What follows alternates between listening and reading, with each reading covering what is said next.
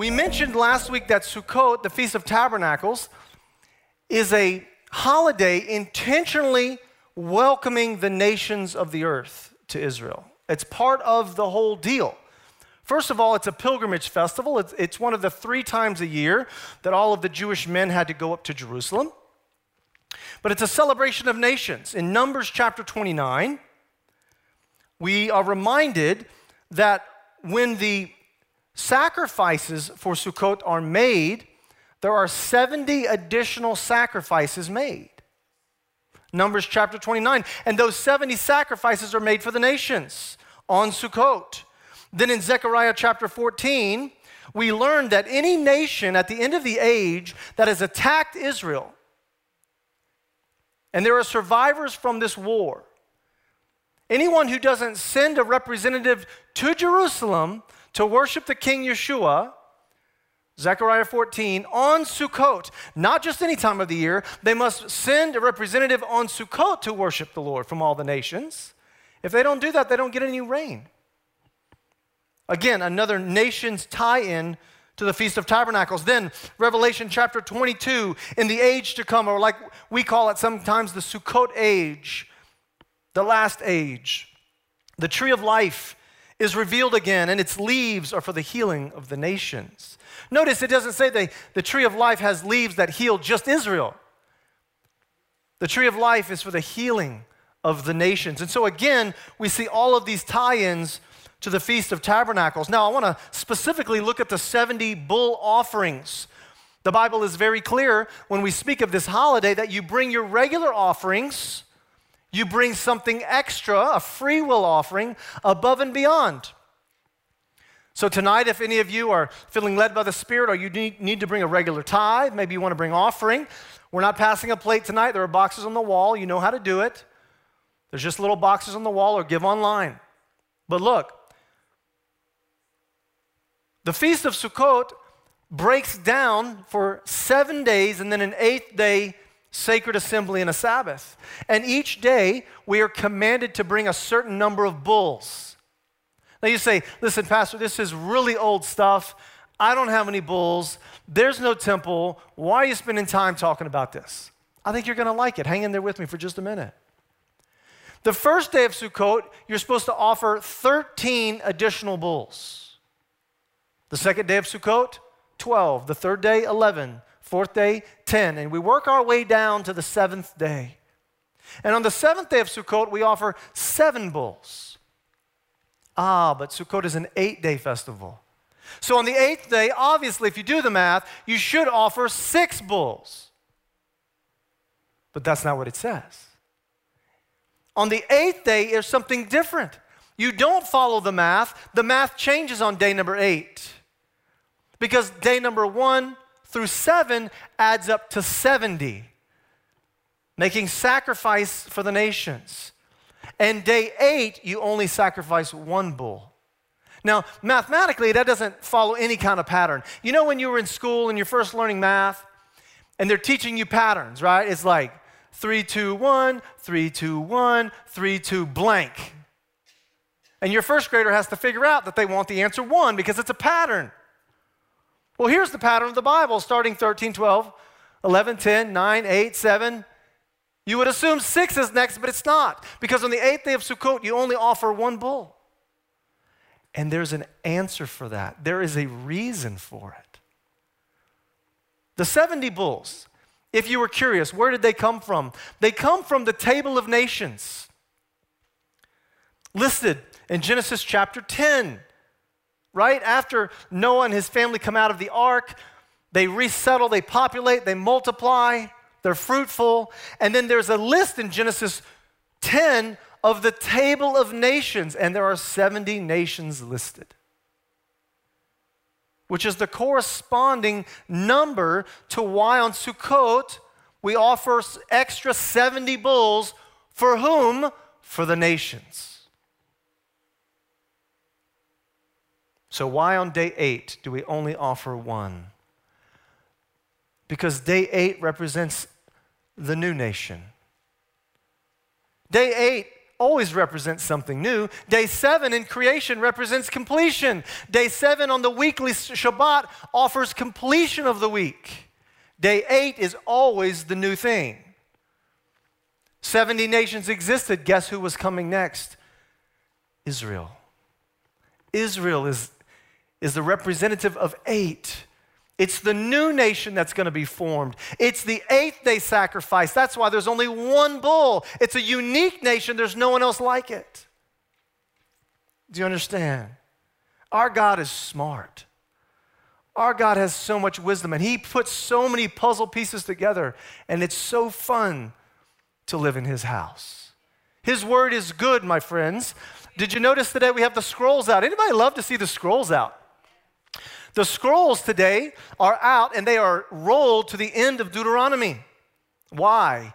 Because in just a day or so, we celebrate the end of Sukkot and Simchat Torah, the rejoicing of the Torah.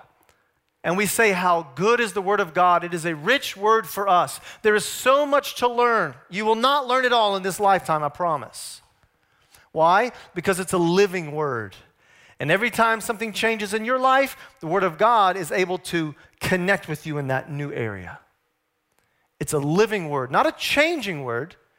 Be careful there. Not a changing word. It's a living word. Now, some of you that appreciate or get into numerology, you might also appreciate this one that a lot of the rabbis like to go to. 70 nations for Sukkot, day 1 through 7. 8th day, one bull represents the new nation of Israel. It's a unique nation. There's only one sacrifice on that day. So therefore it becomes the 71st nation. 71, that's a 7 and a 1. 7 plus 1 is 8. Oh man, they love this stuff. Right? If you get into that numerology, you might enjoy some of that reading. But God knows what he's doing. And he doesn't do things on accident. We got a little phrase here at King of Kings, God does not do random. And in light of that statement, can I take you into the Word of God today? Genesis chapter 1, verse 1 is where we're going to start. Genesis 1. Let's keep in mind that God doesn't do random. And we're in a series called More Than You Think. God is doing more than you think he's doing in your life. God is doing more in the festival days than you might think he's doing. And we've proven that over Yom Teruah, the Feast of Trumpets, Yom Kippur, the Day of Atonement. Last week we talked about the possible birth of the Messiah and him ushering in the age of peace, how that all works out. And today we're going to be continuing in Sukkot. What I want to cover for you today are 3 foundational statements that are found very early in the Word of God. 3 foundational statements that we build our life on. We build our theology and our doctrine on some of these things, so they're very important to understand. God doesn't do accidents. God doesn't do random. When God does something in order, you need to pay attention to it. There's a reason he does it in that order. There's a reason Sukkot is the last festival of the year.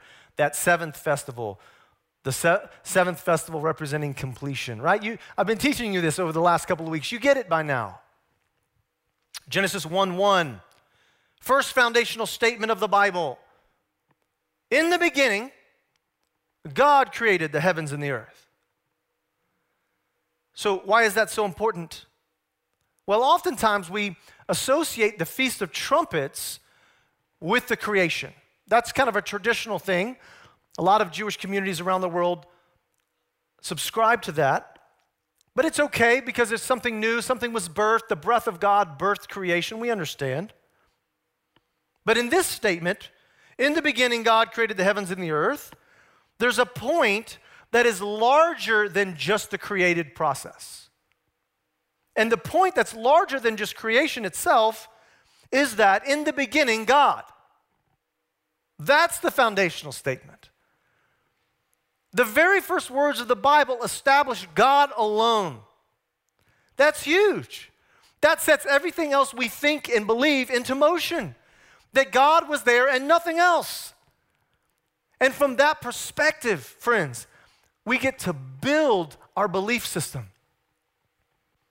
We might even say our knowledge system. It's a little bit more than a belief. It's a knowledge system. that in the beginning there was God. God existed, God alone existed. Nothing was created without him. Therefore, anything he creates is automatically in submission to the Creator.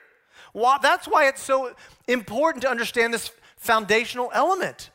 Anything that he creates is subjected to him. And since there was nothing, and he was there, therefore everything else was created and is submitted to the Creator. All the universe, everything that was created.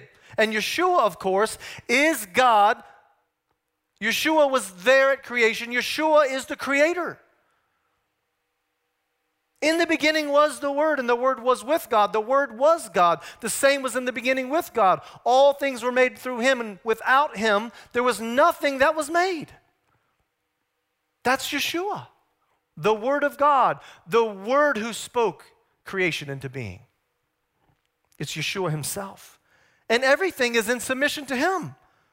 Isaiah 45, verse 23. God says, by myself I have sworn, my mouth has uttered in all integrity a word that cannot be revoked. Before me every knee will bow, before me every tongue will swear. It doesn't matter if you want to submit, you will. It doesn't matter if you want to bow down, you will.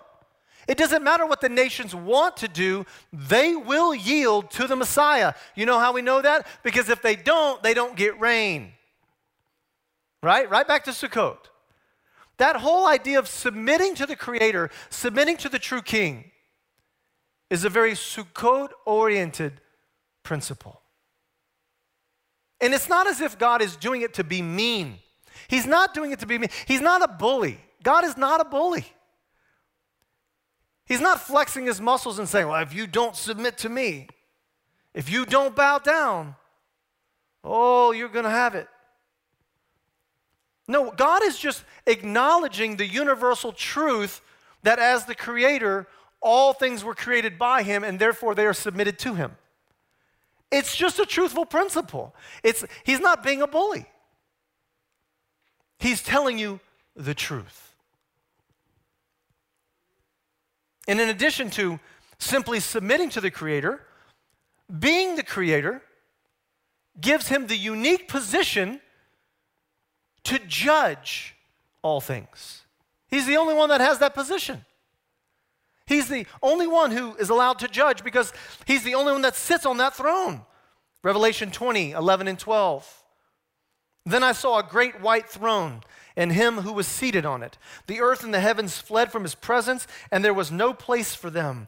And I saw the dead, great and small, standing before the throne, and the books were opened. Another book was opened, which is the book of life. The dead were judged according to what they had done and as was recorded in the books. It goes on in verse 15. Anyone whose name was not found written in the book of life was thrown into the lake of fire. Everyone will submit to God, whether they want to or not, whether they have believed in him or not. Are you saying, Pastor, that they're going to acknowledge him? They're going to know the truth even if they get sent to the lake of fire? Absolutely. There's going to be a lot of people, unfortunately, in the lake of fire who know God's truth. Because they will have experienced it when they stand in front of the throne. And they finally realize that Lucifer is powerless. And God alone is powerful. He alone was the Creator, and they rejected their own Creator. They are going against the universal principled laws of submission. It's not God being a bully. People are just ignoring the truth. Now that is a lot. That is a power-packed few words. In the beginning, there was God. But that little phrase, that foundational phrase, teaches us a whole lot about where we're headed in life and in eternity. And I ask you to embrace that today. That anytime you feel fear, you feel disappointment, you feel like God doesn't love you, you feel distant from God, just remember that in the beginning, he was alone. And he created you on purpose because he doesn't do accidents. All things are submitted to him. including your problems, including the things that challenge you in your walk with the Lord. They will submit to the Creator. Let me move on to the second foundational statement. I told you I was going to give you 3 tonight. We're going to continue in Genesis chapter 1. Now, in this chapter, we have the first recorded, the first quoted statement that God makes to mankind. It's the first recorded statement. Now, why am I really underlining recorded statement? Because it's not the first chronological statement. It's not the first statement ever said to mankind. It's the first one recorded. I'm going to teach you the difference in a second at point number 3. But stay with me on point number 2. Genesis chapter 1, verse 27 and 28. Listen to this, the first recorded statement to man. So God created mankind in his own image. In the image of God, he created them. Male and female, he created them. God blessed them, and he said to them, so here it comes, right? Here comes the first recording of what God wants to tell mankind. And he says, be fruitful and increase in number. Fill the earth and subdue it. Rule over the fish in the sea and the birds in the sky and over every living creature that moves on the ground. So when the Holy Spirit, through Moses, may be written down by Joshua, but it's right here in the book, when God wanted to share what was on his heart for his creation, what was on his heart from the very beginning was, be fruitful. Isn't that a great thing to know about God's heart? That's what was welling up inside of him. When he was sitting there alone for however long that was, from the beginning of the beginning, what burst out of him was his creative nature to make something and someone to be fruitful. You say, what does God want me to do? Be fruitful? No, Pastor Chad, what does he expect from me? He expects you to be fruitful. Because he put all of the tools inside of you, your giftings, your talents, your personality, your family, your history, your experiences, all of that has been given to you as tools so that you can go out and be fruitful. Yeah, I'm still not sure what that means. Be fruitful. I don't exactly know how to do it. Just ask. It's hard for a farmer to be fruitful unless he starts to do what? You better start sowing some seeds. That's how you get fruitful. A farmer doesn't get fruitful sitting in the barn. He's out in the field. He's sowing the seed of the gospel. He's telling everybody he knows, everybody he loves, everybody he comes across, hey, that's how you get fruitful. You got to sow some seed. Some of it falls on good soil, some of it doesn't fall on good soil. That's not even your problem. According to Yeshua, it's not our problem that it falls on bad soil sometimes. Our job, sow seed, be fruitful. Now that can be in the physical, in the flesh. We can be fruitful like Adam and Eve to reproduce children. And it means in the spirit that we reproduce spiritual children at the same time. That's why we believe so deeply in discipleship. Shameless plug for next semester coming up in October. Join us for the discipleship classes.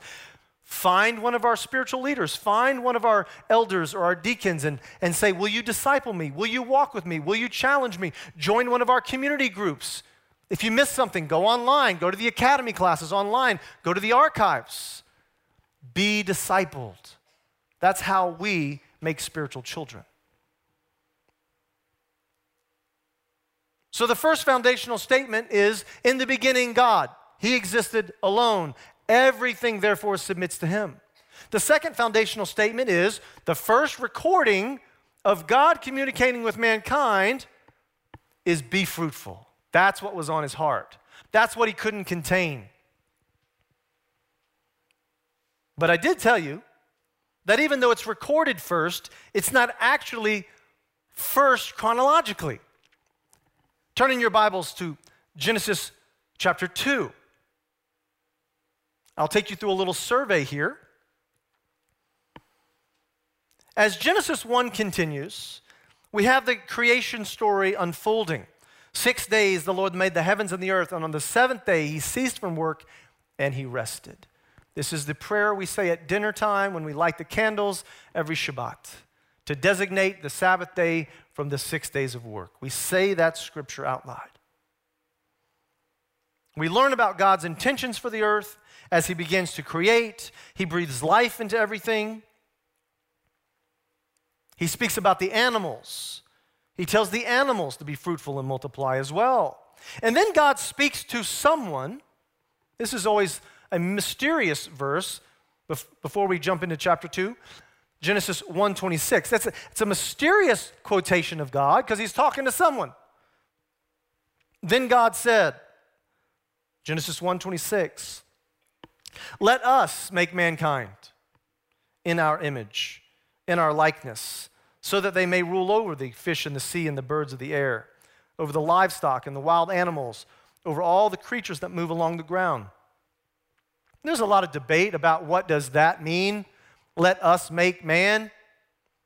There's a couple of different ways you can go with it. It's not necessarily something you have to argue, but there's some couple of ways you can go with it. First of all, we know the angelic hosts already existed. They existed from some previous creative order. I'm going to talk about that in a few minutes. Could have been talking to the angels. Or, since God in his own nature is unified and plural at the same time, is it too far to think that God is talking to himself? You say, that would be really weird that God would talk to himself, except that Yeshua did it all the time. Right? And Yeshua went out into the wilderness to talk to the Father. And then the Holy Spirit would descend upon Yeshua, and a voice from heaven, the Father would say, and you get conversation going on all the time. Not three gods, one God. Multiple expressions of the same God. So, not sure who he's talking to, but we know that that quote is there, but it's not to humanity. He's not talking to humans because humans weren't created yet. So we got to skip over that one because he's not talking to humanity. I want to take you into Genesis chapter 2. Now remember, back in Genesis 1, when he said, be fruitful and multiply, he used the word them. And God said to them, be fruitful and multiply. So it leads me to believe that there was a them. There was an Adam and there was an Eve. That's a them. Plus, it could have been really weird if there was just an Adam and God said, be fruitful and multiply. And he's thinking, I don't know how to do that. How do I do that? There's no one here. You paired up the animals. I'm alone. God, I don't know what you want from me. How am I fruitful? How am I supposed to go about this? That would have been a really awkward conversation between God and Adam. So I'm really happy that there was a them there. There was an Adam and there was an Eve, Genesis chapter 1. But Genesis chapter 2 is a flashback, right? We've heard about creation in general terms. Now we're going to flash back in Genesis 2 to something a little bit more detailed, something a little bit earlier. And that's why I said it wasn't in chronological order. In Genesis chapter 2, we find that God makes man. He places Adam in the Garden of Eden. God describes where the garden was, how it was watered, the rivers that were around it. And then God speaks the very first words to humanity. Now, how do I know it was before the first quote I gave you, be fruitful and multiply? How do I know this next one is before that? Because remember, that was a to them, be fruitful and multiply. There was a them. But the next one we're going to read is to Adam alone.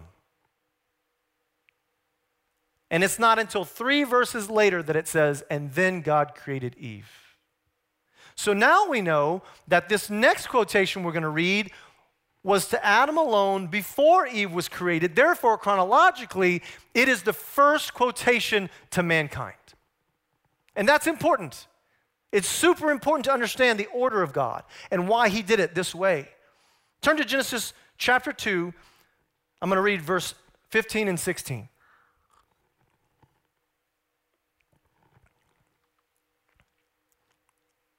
It appears Eve is not created yet.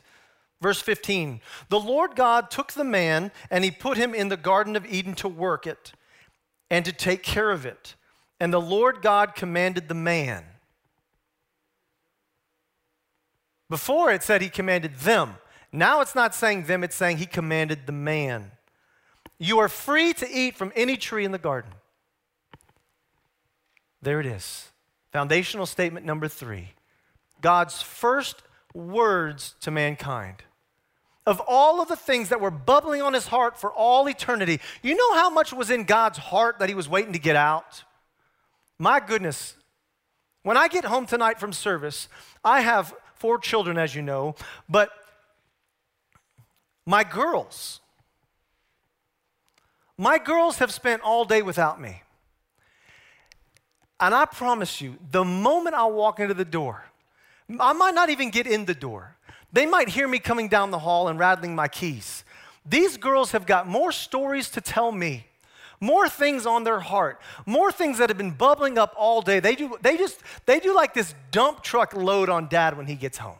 I love it. I just sit there, embrace it. They're on my lap. One's like, they're talking over each other. Who's got the better story, Dad? You won't believe that. Hush, hush, hush. They cover each other's mouth. I got something better to say. And they're just coming at me because there's so much on their heart after being gone from me all day long. And then my sweet wife, Rebecca, she always jumps in and she's like, give Dad a moment to breathe so that I can talk to him. And then she'll jump in and hug me and kiss me and say, how was your day, and all these great things. My son, he's a quieter one. He's a little bit more gentle. He waits his turn. And he gets praised for waiting his turn, which really makes the girls mad that he gets praised for it all the time. But if my girls in one day are so full of stuff that they want to say and things they've been thinking about, imagine God, the creator of words themselves, having lived for an eternity long before us, how much was on his heart to say? And so he has to think about it. All right, let's go through what I could say. What should I say? What's on my heart? What have I been waiting for all this time? I'm so full, but I'm going to overwhelm Adam. I got to narrow it down. God doesn't make mistakes, so he's not going through drafts and throwing them away. He just decides the right thing to say. And in all of eternity before that, what came out of his mouth was, you are free. That was his first words. You're free. Notice he doesn't start with, don't eat from this tree, don't eat from that tree, don't do bad things. He doesn't even start with, listen to me, I'm your creator, I'm your boss. He doesn't start with that angle either. What was most prominent on God's heart after ages and ages of waiting, he creates his child and he says to Adam, you are free. You're free to eat from any of the trees. And the eating of the tree is also important, but it's not as important as you are free. Because that's what God is trying to communicate to Adam. You're free. You're not a slave, Adam. I didn't create you to be a slave. You're free. I created you with free will. No, go do whatever it is you would like to do. Subdue the earth, name the animals, take dominion, have kids, travel the world, whatever it is you're going to do, Adam, go do it. But remember, from this day forward, I've pronounced into universal truth, you are free. God needs you to understand that tonight. That you and I were created free. Satan is going to try to tell you otherwise. Satan is going to try to tempt you into thinking other things. Things like God's trying to hold something back from you. God is hiding something from you. You can be equal with God. No, you can't, because remember foundational principle number 1, in the beginning was God. You weren't there, so you'll never be like God. But he's still going to try to sell the lies. And it's interesting that one of the things that Satan tries to sell us the most is that God enslaves us. Oh, those laws of God, they're so binding. They're so restrictive. You can't even do what you want. Yes, you can. You can do whatever you want. How do I know that? Because God said you're free. You have a free will. God did not create us as slaves. He created us free. Free to eat, free to think, free to relate, free to submit, free to not submit, free to sing, free to learn, free to ask. We are free. I think that's what's so important in this foundational statement. The first thing God could think of that he wanted to say about us was, you're free. And I think that that phrase is just as important as the very last phrase Yeshua said before he left the earth.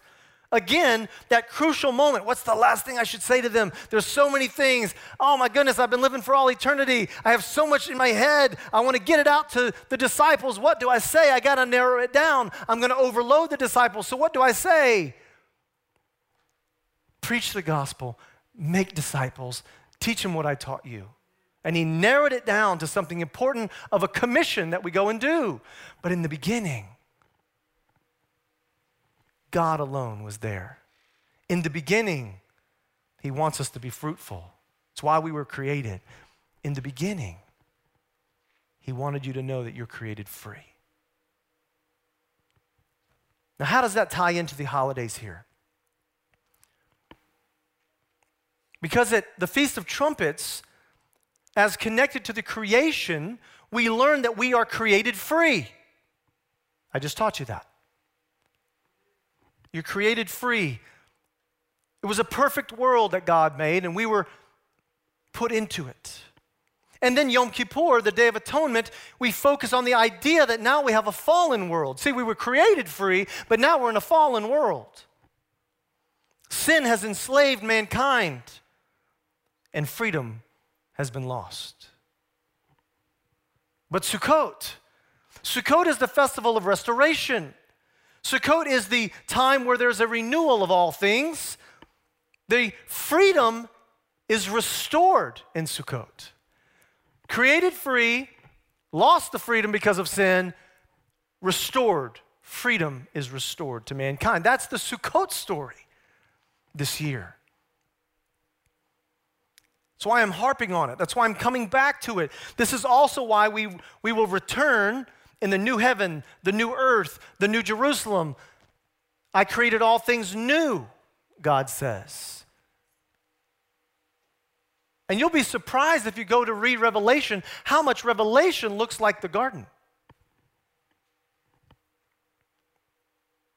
Sukkot is the seventh festival of God's calendar. We said 7 means completion, perfection, rest. Sukkot is also the prophetic holiday connected with the age to come. That's why we call the age to come the Sukkot age.